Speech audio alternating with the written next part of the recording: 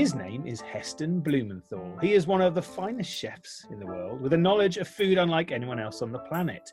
And now he's going to take us on a journey to the centre of food, revealing fantastical new depths to our simplest ingredients, and hopefully helping us all change our relationship with food just a little bit. Hello, Heston. How you doing? Hello, Jay. How are you? I'm good as gold. I can hear people. I can hear things like cutlery and things in the background. So I imagine you are mid-cook or mid-food. Yes, we are mid-cook. We are. I'm here in our lab house in France, having spent 25 years looking from the outside in. So how does the way we chop onions affect the way they taste? How does the sound that we hear or listen to while we eat affect our perception of food? All of this stuff I've taken with me on the last 25 years of my journey. Now I'm turning around and I'm looking inside out.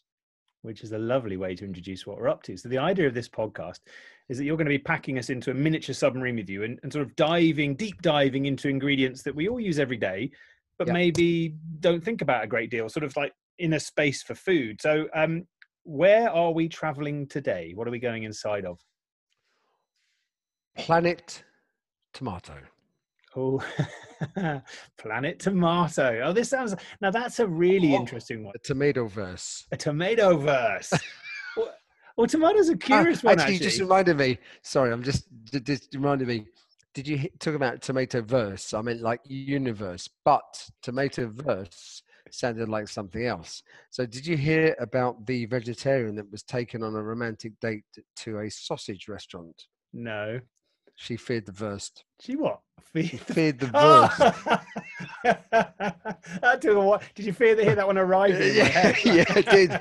So that was the tomato verse, not the universe, the tomato verse. The tomato verse. And in fact, it is a wonderfully massive universe, as are all of these ingredients at the moment that we're talking about. When you start to delve deeper, it's like you're falling down a rabbit hole. You're unlocking a key to a whole new set of dimensions.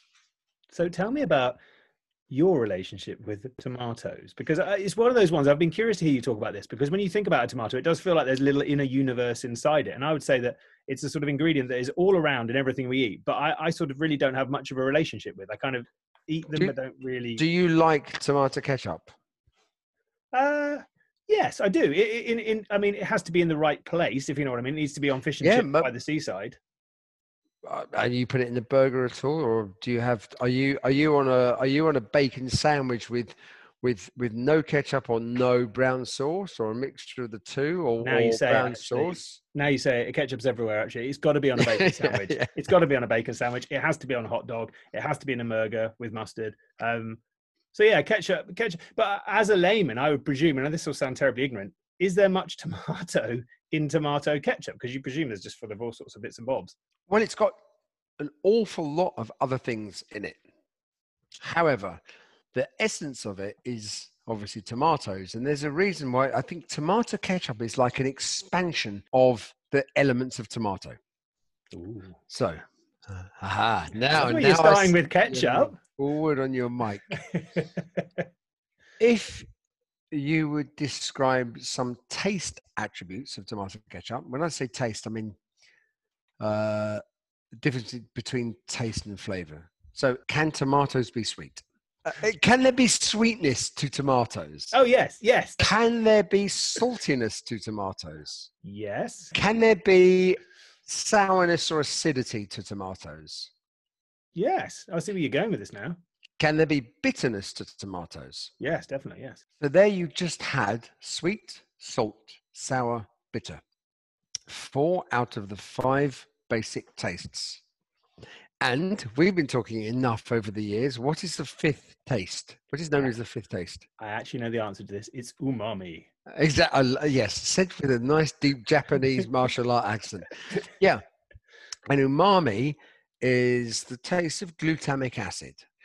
And umami is naturally present in breast milk, is one of the highest levels of umami, Parmesan cheese, tomatoes, shiitake mushrooms, fermented foods, soy sauce, many things. We crave umami.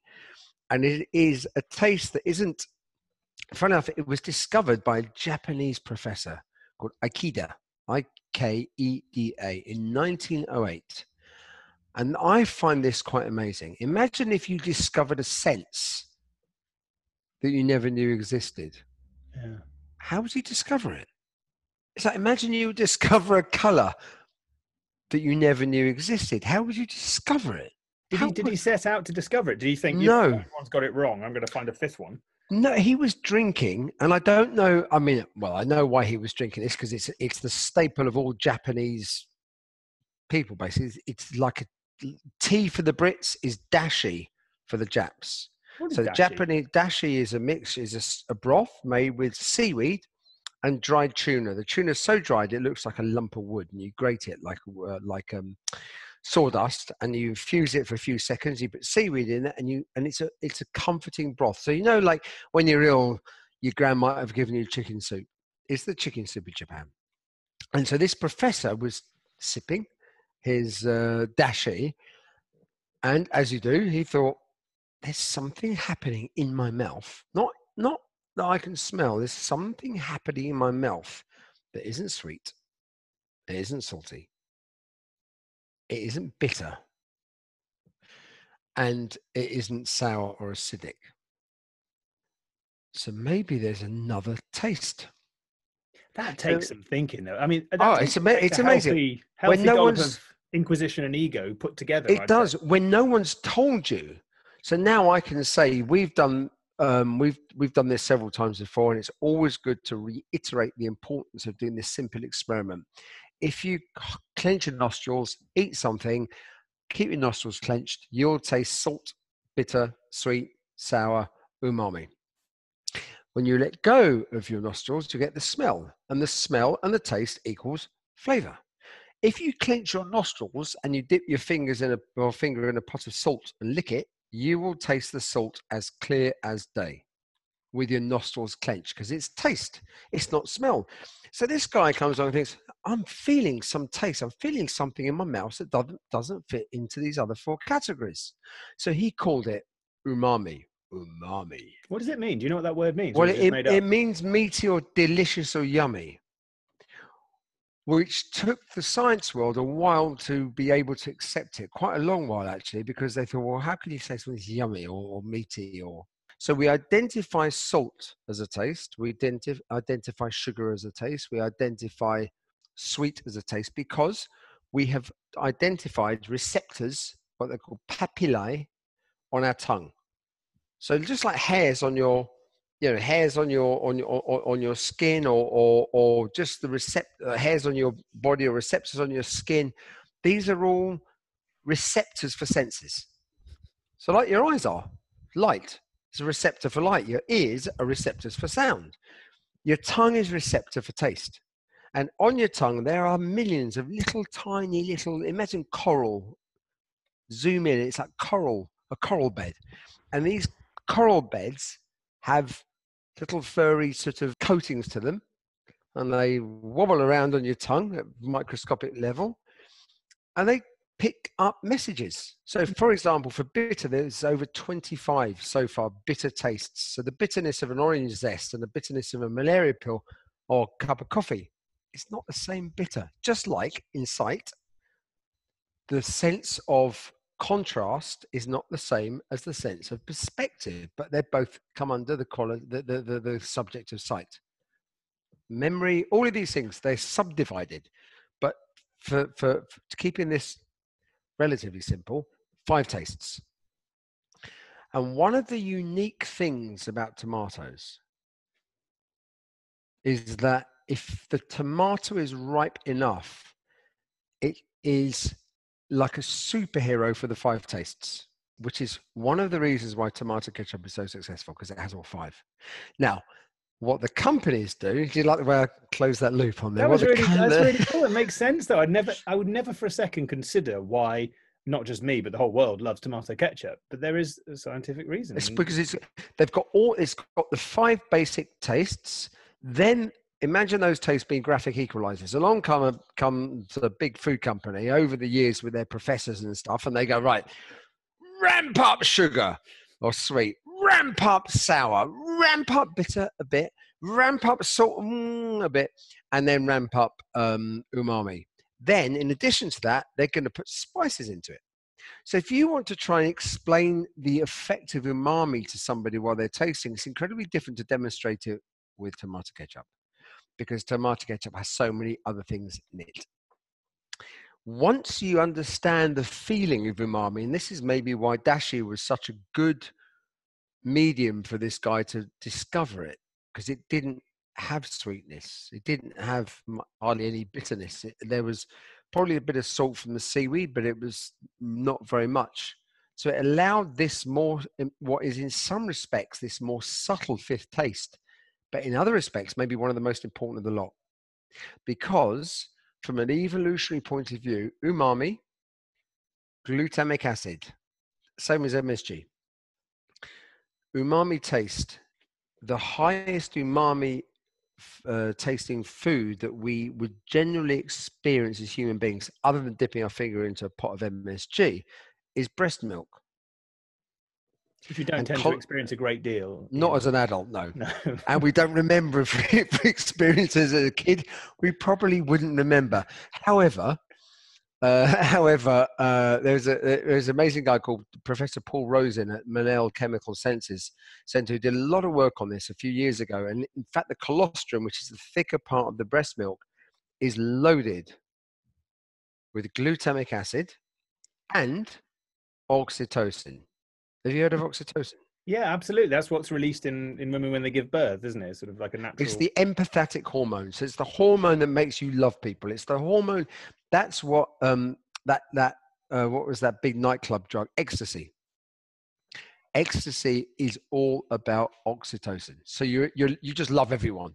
You love everyone, which is a hardwired element of human nature. So you imagine baby, milk, mum's breast. We need that. This is the beauty of nature and evolution. Need that connectivity. So that empathetic of that development or developing empathetic moment between baby and mum through breastfeeding is really, really powerful. So that breast milk is full of oxytocin, and it's full of umami, which is glutamic acid. So is that why we like it? We're sort of programmed from birth almost to seek out or to enjoy or find sustenance in ingredients which have high levels of umami, like tomatoes. Exactly. It's exactly why we do that. Exactly why we find comfort in those foods. There are many evolutionary reasons why we absolutely love tomatoes. And one of my first papers that I did, Reading University, was that I was reading classical French techniques that would tell you how to de-seed the tomato and throw the seeds away. And then you skin them and throw the skins away, you use the flesh or the pulp. So I separated the flesh, the pulp, the seeds, tasted them all. And for me, the seeds and the pulp with the seeds was the part of the tomato that had the most umami. So that was my first paper, co-written paper with Reading University, was a big challenge against everything that classical French cooking told you was wrong. I told you to do, which was you throw that seed and pulp away, but all the umami, all of the meatiness in a tomato is in the very part of the tomato that French gastronomy would tell you to throw in the poubelle or the bin. That's French for rubbish bin. And actually, that's the most beautiful, complex, evolutionary, impressive part of the tomato. If you try to make tomato ketchup just with tomato flesh, forget it. You can't make tomato ketchup without those seeds and the pulp because you don't have enough umami, which doesn't have enough of that glutamic taste that we crave and we love, which comes from an empathetic bonding between mother and child via breast milk as we're growing up. Well, already I am looking at tomatoes in a very different slightly askew way now. This is so when I'm cooking, then does Yeah. that mean I should make a sea change in the way I use tomatoes? Certainly the way I look at them, I'm going to be thinking differently about them now, but in the way I use them to cook with. Yeah, just value the pulp. So many people still don't want the pulp and they don't want the seeds. Value. Value the pulp. Value the pulp, baby. Is that what's in a Bloody Mary? Do they put? Is it all whizzed up in? I don't really. Yeah, no, same thing. When you make tomato pulp, when you make passata, if you just do that with the flesh of the tomatoes and you don't put the seed and the seeds and the sort of, they've got that like gel-like texture that joins all the seeds together in the center of a tomato. It's almost see-through, right? Yeah, if you don't get those two, if you don't put those two in, you try making it like a passata or a tomato pulp or a tomato reduction or whatever with the tomato flesh, you've lost all of the meatiness. It's actually flat and uninteresting. So that very core that classical French cooking told us to throw away is the crown jewels of the tomato. I'm just going to pause here for a second because the reason Heston and I could do this podcast and put it out there for free is because we have some people supporting us. And I just wanted to tell you about one of them right now. And this is something Heston and I really actually enjoy and are interested in. So I thought you'd be interested to hear about it too. The Great Courses Plus is something we really want to recommend. It's created for the lifelong learner in all of us. It's a streaming service and it provides access to thousands of fascinating fact-based lectures across almost any topic imaginable.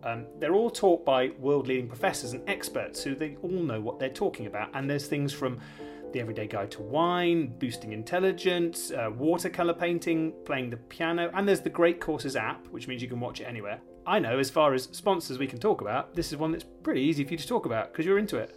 I have been a big fan of the Great Courses for 5 years, 6 years, 7 years. I watched most of the series on Charles Darwin. I watched Robert Hassan's. There was like 30 half-an-hour programs on mineralogy and the evolution of the periodic table, theoretical physics, art, writing, storytelling.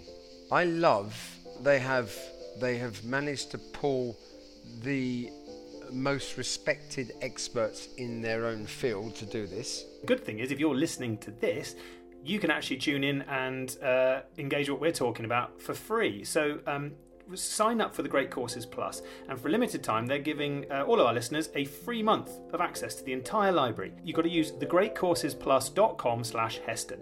So thegreatcoursesplus.com/Heston. Go on there and you're going to get a complete month of free access to the entire library. So thegreatcoursesplus.com/Heston, and plug into, as Heston says, a lifetime of learning and learn some really cool things.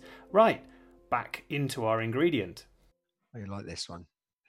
You know, tomatoes do not have a flavor or a taste until you cut through them or bite into them.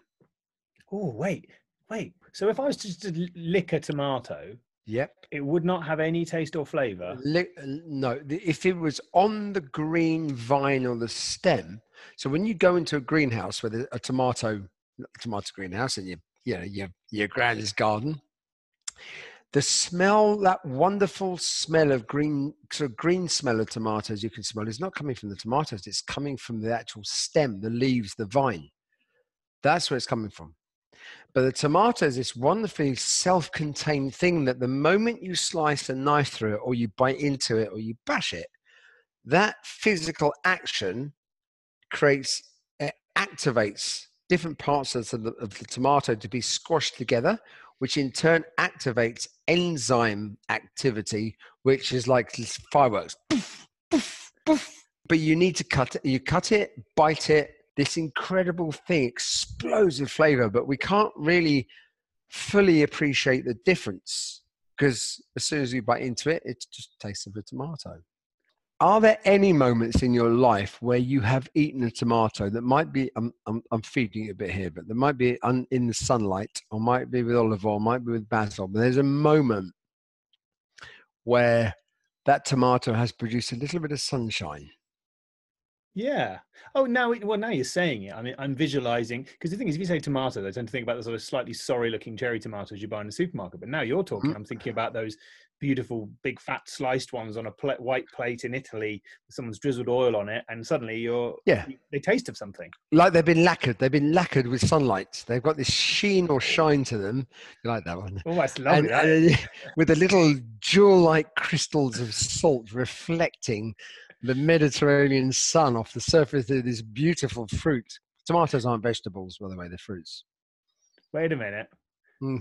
Wait a minute. Oh, I this is thought that. Just throw that in. I'd save that one. Tomatoes are fruits. Yes. What's no? So I always forget or never know the definition. Is it something to do with seeds? What's the difference? Basically, seeds are on the inside. So a cucumber is a fruit. A pickled gherkin is a fruit. An aubergine is a fruit. A red pepper is a fruit. A green bean is a fruit. Strawberries come under a different category, but that's another thing because they've got their seeds on the outside. But generally, these things are fruits.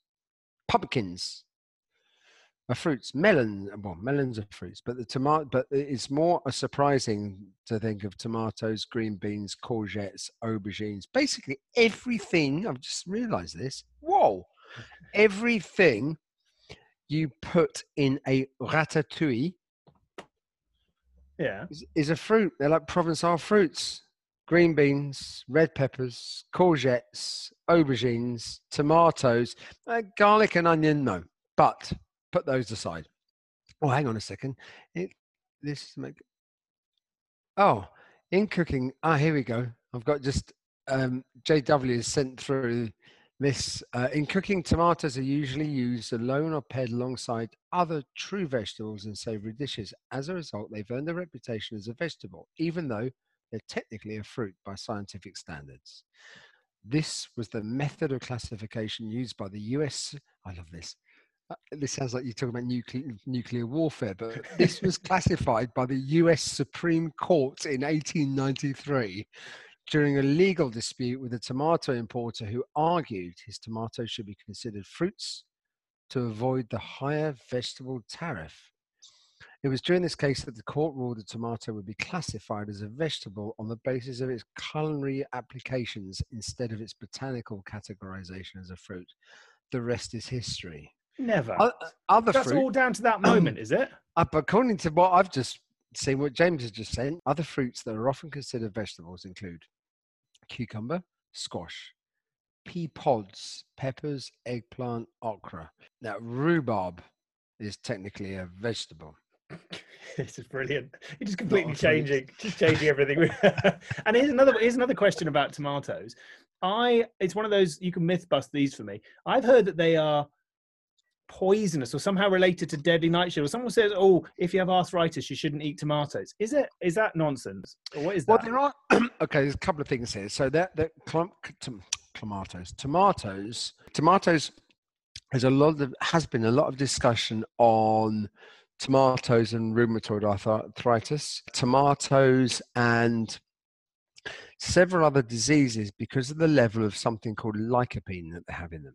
And lycopene for liver or kidney function is not meant to be very good whatsoever. And if you go back in time, they were considered, I'm talking about maybe 1500 to 1700 deadly nightshade family, which I think they're probably still in the deadly nightshade family. However, they were unbelievably surprisingly new to the cooking stage, to the cooking theatre, as a playing an major acting role in the characters of ingredients that we cook with. Very late, maybe 1600. They were used as a medicinal benefit for certain ailments, but you never ate them as a food.